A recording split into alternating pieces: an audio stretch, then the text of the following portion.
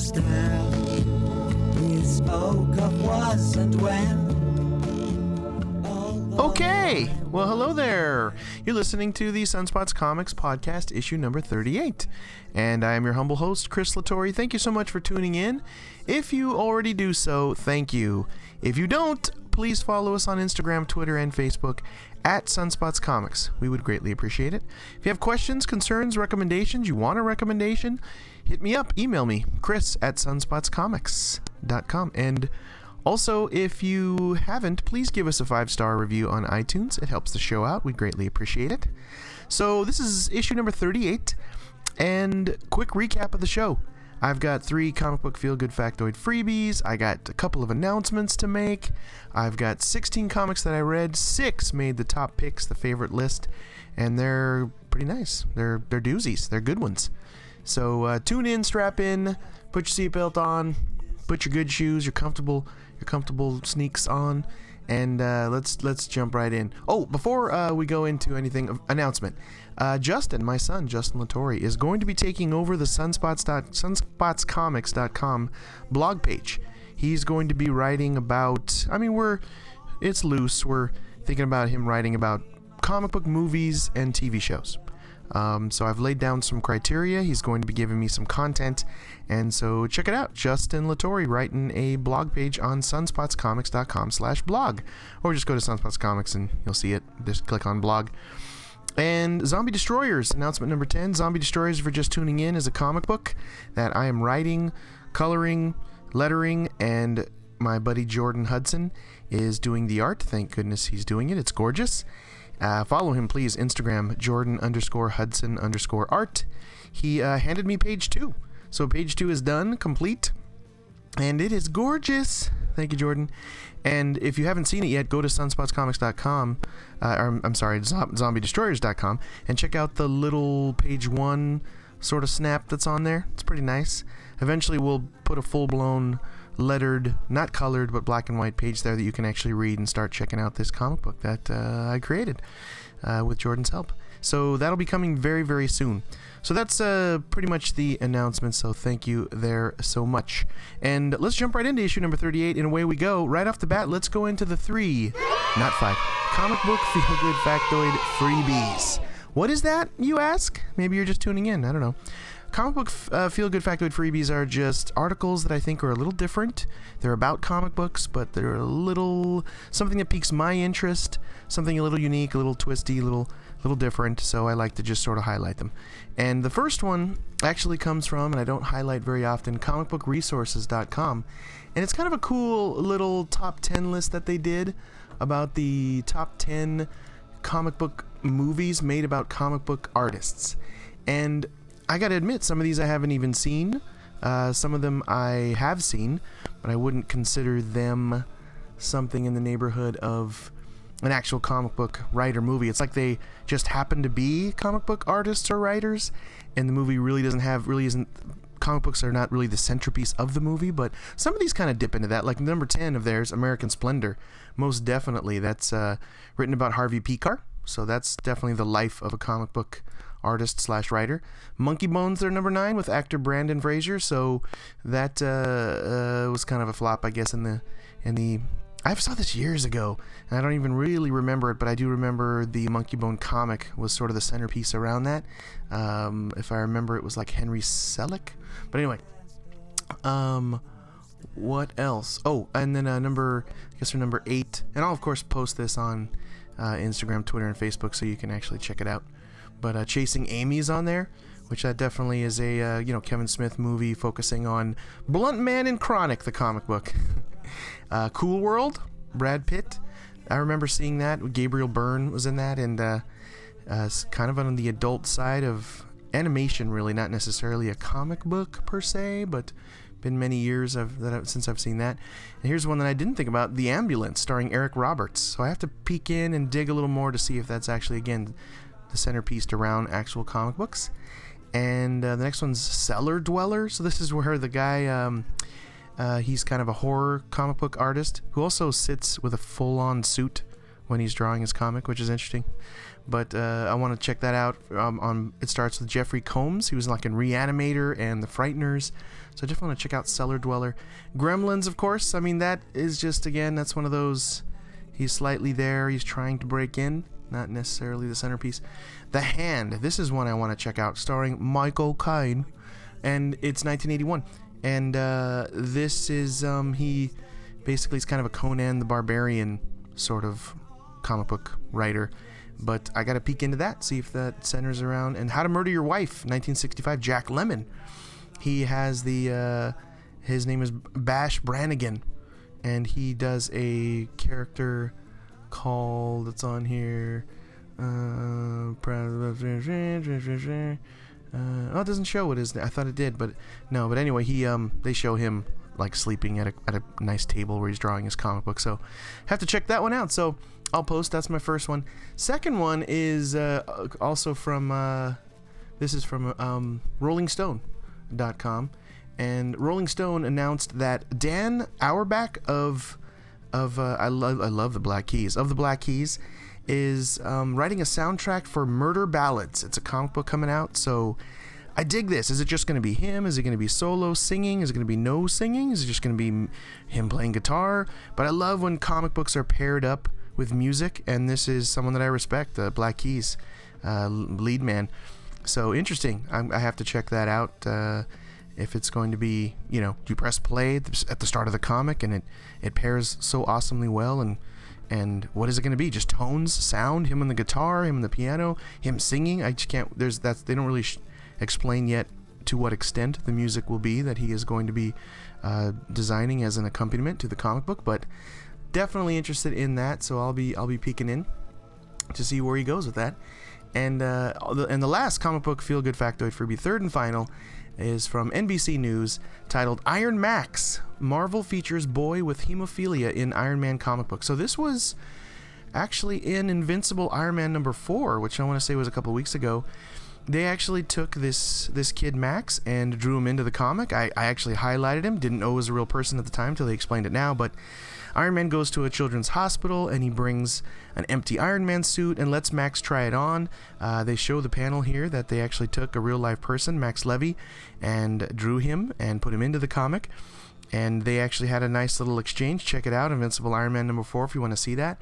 But they raised $7,000 for the kid. They set up a foundation to if you'd like to go ahead and donate to him for your support for Max and his debilitating disease, hemophilia, that him and his family are trying so hard to battle. And Marvel stepped up and said, hey, we can help you with that battle. So very, very cool. That's my third and final comic book feel-good factoid freebie. So those are fun. Those are very cool.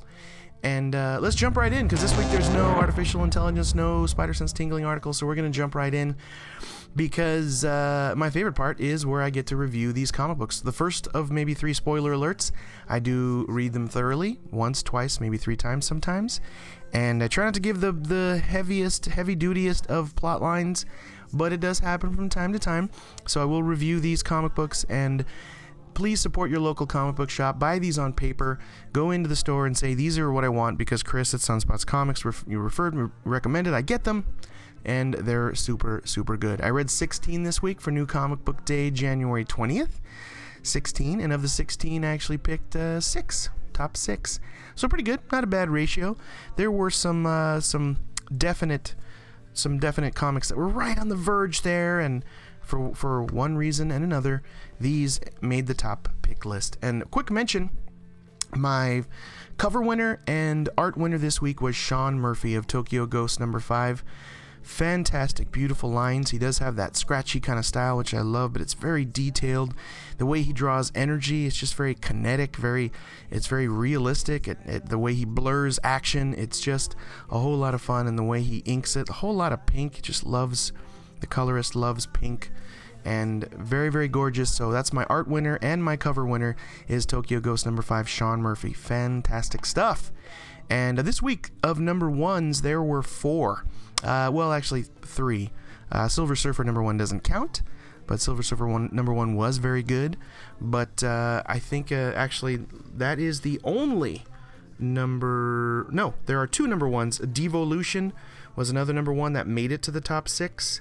And the third is Pencilhead. So 3 of my top 6 picks were the 3 number ones that were genuine number ones. So not too shabby. So we'll mention those here in a second. And so last chance, spoiler alert, before I go ahead and review the 6. But coming in at number 6 was by Dynamite Comics, Devolution, number 1. Written by Rick Remender, which Rick Remender is doing so much good stuff from Black Science. That just pops right into my head. And he's nailing it. He's in the zone. He's right in the sweet spot right now. But ultimately, this had a good sort of premise, a good origin. It sets up to where the world just keeps going at each other in all these wars, and they design a drug that will reduce us, that will de-evolve us, that if that's a word, that will send us back to a more primal, simplistic mental state. Well, yeah, that doesn't go very well. And of course, it turns most of humans, I guess, a good part of the population, into these ravaging, Conan raping crazy people. But it does kind of repair the earth, and it centers around a female character here that is just from dumb luck ends up saving a man from this small village, and you get a real snapshot of how villages are, how these small... It's in Vegas, by the way, Las Vegas. But it's destroyed and torn and sort of growing back into the green in the desert, which is strange. But I dig that also they had a little side story about this group that's on the moon that doesn't look like they're infected there, but they go through continual decontaminations, and one lady is actually contaminated, jettisons herself into space.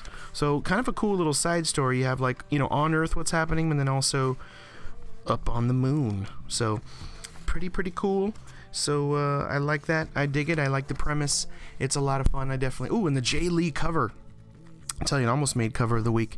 But Jay Lee, you can't deny his amazing skill, his warped look on reality, and very dark. And love Jay Lee. So you gotta love that cover. And I dug it. Devolution. It's added to the poll list. So check it out, folks. And number 5 is from Marvel Comics, Silver Surfer number 1. And by the way, that's Dan Slott writing, who's doing a lot of Spider-Man. He has been doing Spider-Man for a long time. And the Allreds, Michael Allred on art and his wife Laura Allred on colors. They love drawing like a plethora of almost multicolored balloons. I remember that on Art Ops recently. I'm like, wow, they like drawing rainbow colorings of balloons. Well, this is a weird kind of comic. It centers around Eve, who is like Silver Surfer's girlfriend. They seem to clearly be together. Again, past continuity, not that much into. And there's this alien race that is for some reason stealing everything art related on the Earth because they believe that it will help repair their planet. And so, kind of an interesting social question, I guess, that's brought here, that if humans were devoid of art and music and everything in the realm of art, comic books, would we not want to kill each other and destroy our planet? So, interesting question there. But this is weird, and it's this alien race with 4 eyes. Each alien, green alien, is affected by the art they're stealing from us, and they turn into characters from movies, from TV shows. You have a sort of Marty McFly alien, so they actually take on the look of a lot of our popular culture, from the Wizard of Oz characters to someone wearing the Bruce Lee jumpsuit or Kill Bill jumpsuit, and it's even a Tron outfit alien. So they're being sort of infected by our art, and it does have some action and fighting, but they ultimately talk these aliens out of what they're trying to do by stealing our art. That's, Silver Surfer and Eve explain that's what humans are. That's how we live, and we wouldn't change that, and that there's hope for us. And also towards the end there, we're introduced to Ben Grimm, the Thing, and also into maybe what's very much coming soon with this a different alien race. and Ben Grimm. So I like it. It's weird. It's twisted. It's done by the Allreds, and I added it to the pull list. I'm not the biggest Silver Surfer fan historically, but I'm going to give this one a try. It's got the Allreds on there. I did have to bounce out of Art Ops that they were doing together. Just got kind of, I don't know. But I'm going to stick with this. And coming in at number 4 is by Ted McKeever from Image Comics. Number 1, Pencilhead. And I love the right underneath the main title of it. It says oddball artists, twisted writers, demented editors, office politics, hamburgers, and a dead stripper. And this is a cartoony style black and white, and it's just this was pretty good. I really enjoyed this. It centers around our Pencilhead character, who is a comic book artist, so that's why it kind of tied into that top 10 on the comic book feel good factoid freebies. It ties in there because this is the life of a comic book artist, and he is drawing these sort of multi-teethed black demons that seem to be dripping black paint from them, and one is attacking him, and you realize, okay, it's a dream. So, all right. And then we go back to where he's presenting his comic book to his editor, and he sees that the editor has added a whole lot of large sound effects, pretty much blocking a lot of his art. So an interesting inside look at the world of comic books, people. And that's something I try to do with Jordan doing art for Zombie Destroyers for me. I definitely, his art is gorgeous, so I don't want to just block everything with a lot of sound effects and giant, dialogue and giant speech bubbles. Try to keep it very minimal, but also being a point of the story. But his art is gorgeous, and in this comic book, he's having pains with that. He's like, you can't even see his art. So you're introduced to his friend, who likes to sit in pretty much the most disgusting, saddest strip club you've ever seen. You just have to see it. I'm not even going to describe it, because he quote unquote likes the food. And as his buddy slaps the burger out of his hand, or Pencilhead slaps the burger out of his friend's hand, a piece of the burger falls into the stripper's throat, and yes, she maybe dies, and they just run. And so hijinks ensue.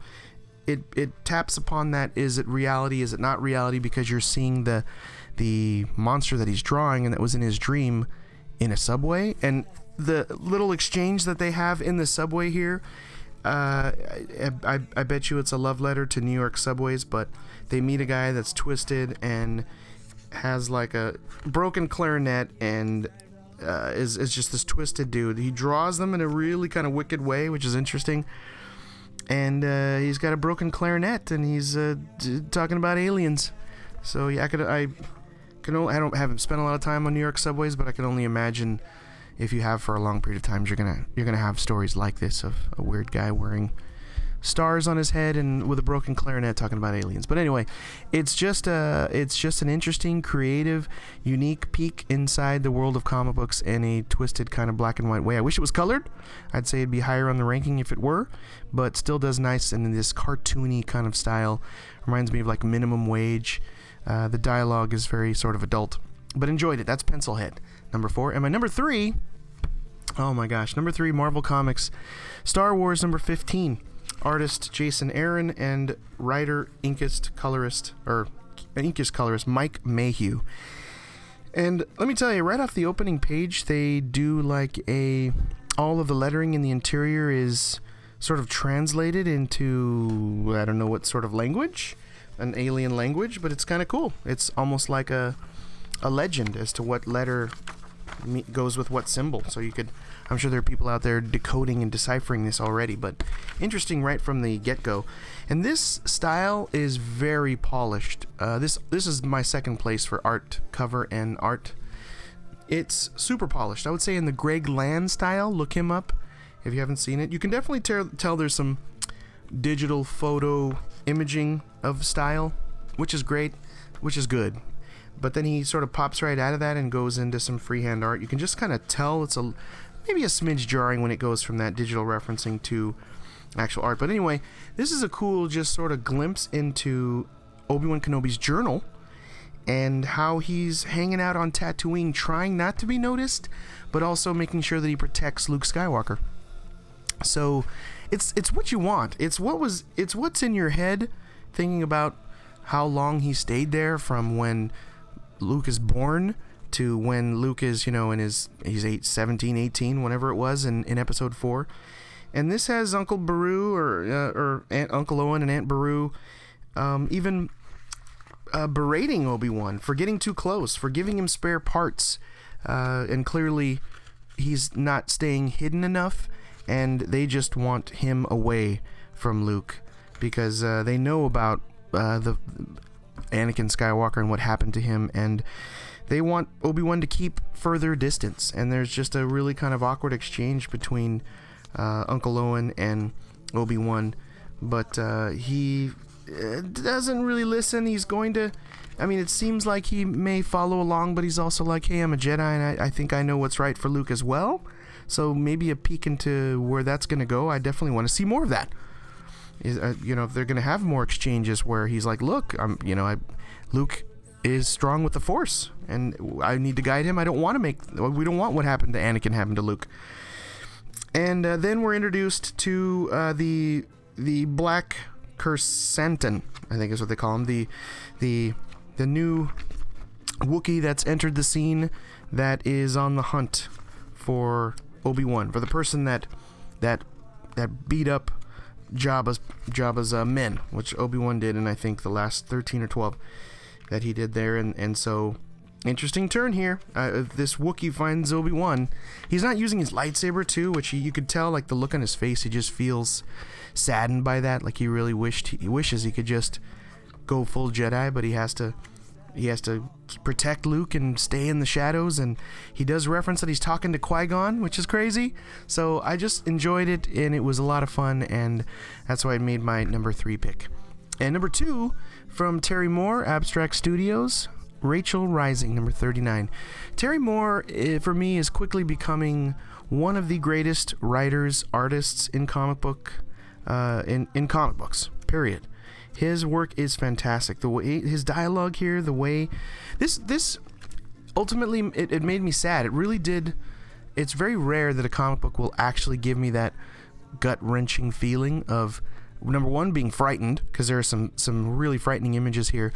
Number 2, actually being sort of sad with certain things, and sometimes that won't hit my radar or make the top picks because maybe it doesn't make me feel good, not a feel-good kind of comic. But if it truly evokes emotion, it should be given notice, and that's definitely what Rachel Rising is doing.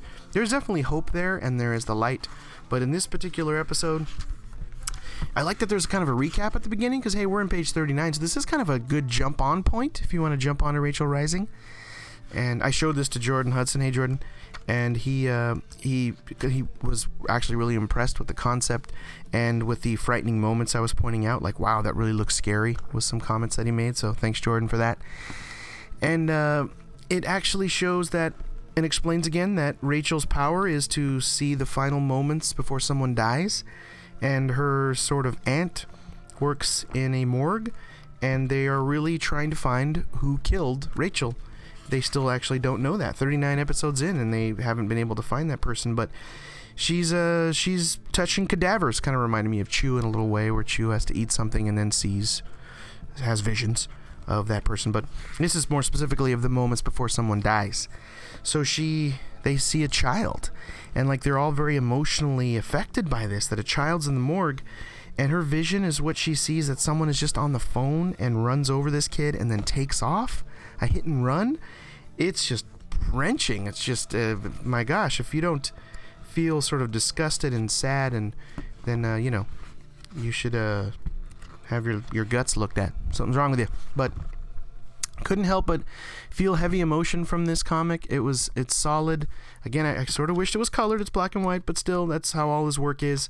And the last couple of pages from another vision that she has from this cadaver they found floating in a lake, which it just looks disgusting. She has a vision that's a little bit different. They know that there is a bad person on the hunt for them. They get a clue to that at the end here, but I tell you, it's Rachel trying to figure out who killed her is interesting, and she has to be full. You feel that she's full of dread, that she doesn't really feel she has a chance to do this, but she has to find out who killed her to stop that person. So very, very well done. It was like number 1 and number 2. They should have just both been number 1s. They were really, really good. But for New Comic Book Day, January 20th, my number one pick of the week out of all 16 comics was from Image Comics, Tokyo Ghost number 5 by Rick Remender. Art by Sean Murphy, who is the cover winner and art winner this week. Colorist Matt Hollingsworth, have to point him out. He loves pink and orange. But this is kind of the end of an arc, the end of the first arc, the end of the first chapter of Tokyo Ghost. And this has been a lot of fun. Way in the future, where we have Led, who is a constable, but is just jacked on nanites and this crazy 24/7 internet and steroids and just pumped full of, it just makes him this massive behemoth that rides this crazy motorcycle. And then he's with his girlfriend Deb, who is she's pure. She doesn't have any implants and nano machines and technology, and she doesn't go on the internet, the opposite side. And she's really trying to save his soul, trying to cure him of this. And they go to Tokyo with initially with the plan of finding someone for this debt collector, like one last time, and they'll be free and they can live their lives. And they go to Tokyo, and it's definitely that Tom Cruise movie that pops right into my head, which the title of it is escaping me, but where he goes to Japan and cleans himself and cleans up, and it's gonna Last Samurai, I think, was the name of it. Definitely reminds me of that. And that they've been living there for a while, but now things are crazy. Led had his childhood bullies chase him. Now they're all nano-jacked, etc., into this land of Tokyo, which he was living a clean life. He was off the meds and drugs and internet craziness, and it seemed like they were going on this clean and happy path. No, that's not where Rick Remender took this story. Excuse me. But he went into where Led felt he had no choice but to get jacked back in to fight off and save Tokyo, when in reality the bad guy that they were dealing with before they went into Tokyo takes over the artificial intelligence program that's built into these nanobots and drugs that they're injecting into him. So he's being controlled, and he's ultimately going around and fighting and killing everyone in this little beautiful green, non-affected by the rest of the disgusting world, little small city in Tokyo. And he's just laying people down. Very rare where just the entire comic you're going, no. I mean, they spent an episode showing how gorgeous this land was and untouched and clean, and there's rivers and lakes and fish, and he just destroys it all. And Deb's trying to keep it together. The primary leader, who is a woman, Led killed her, and that was just gut-wrenching. And Deb is trying to hide their son, and he's taking everybody out. And finally, the patriarch of this small Tokyo village, this woman, gives her sort of origin story and explains that she was being tested for this liquid EMP that they would inject into their blood and go into these warring countries and use just her body, her blood, I guess. It infects her, and she has sort of that power to EMP on demand. And she didn't do that. She created this little Tokyo, and that's why they're nanite and implant free. So interesting conceptual design there. A liquid EMP, very different. Another thing that is very, very cool. But so Deb has no choice but to she takes the injection of the liquid EMP, and so it's putting them on, Led and Deb, on complete opposite ends. I mean, they love each other. They spent time developing that love they have for each other, which is fantastic. Listen to some of the previous podcasts, and where they were Tokyo Ghost was top picks, and you'll hear they did a really good, sort of realistic, very raw background story of how they met each other. And this now has put them on complete opposite side, and Deb has no choice but to try to take Led out because he's being controlled. And that's without mentioning everything, but is kind of how the end of the arc goes. And man, what a cliffhanger. Like, what's going to happen after that? They're going to fight each other after all that, after like the love they had for each other?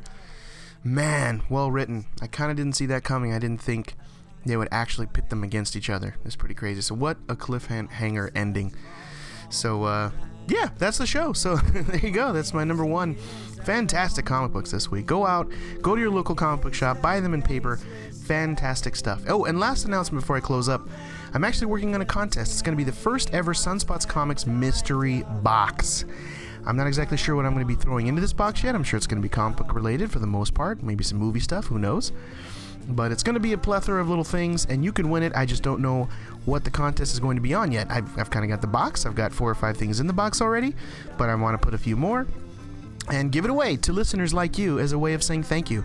So this is announcement number 1 of it. Comic book Sunspots Comics Mystery Box Contest coming very, very soon. So again, please follow us on Instagram, Twitter, and Facebook at Sunspots Comics. Write me, email me please, Chris at sunspotscomics.com. And again, hit us on iTunes with a 5-star review. We would greatly, greatly appreciate it. So hope you had a good time. Hope you had fun. Seems like a short and sweet episode, right at the 30-minute mark, but hope you had a good time. And thank you so much for listening. And next week, I will be doing issue number 38. So please tune in. We'd appreciate it. Tell a friend. Tell someone you care about. It would mean a lot. So have a good one. I'll be talking to you soon. This is Chris, and thank you for listening to issue number 38 of Sunspots Comics Podcast. I'll be talking to you soon. Oh!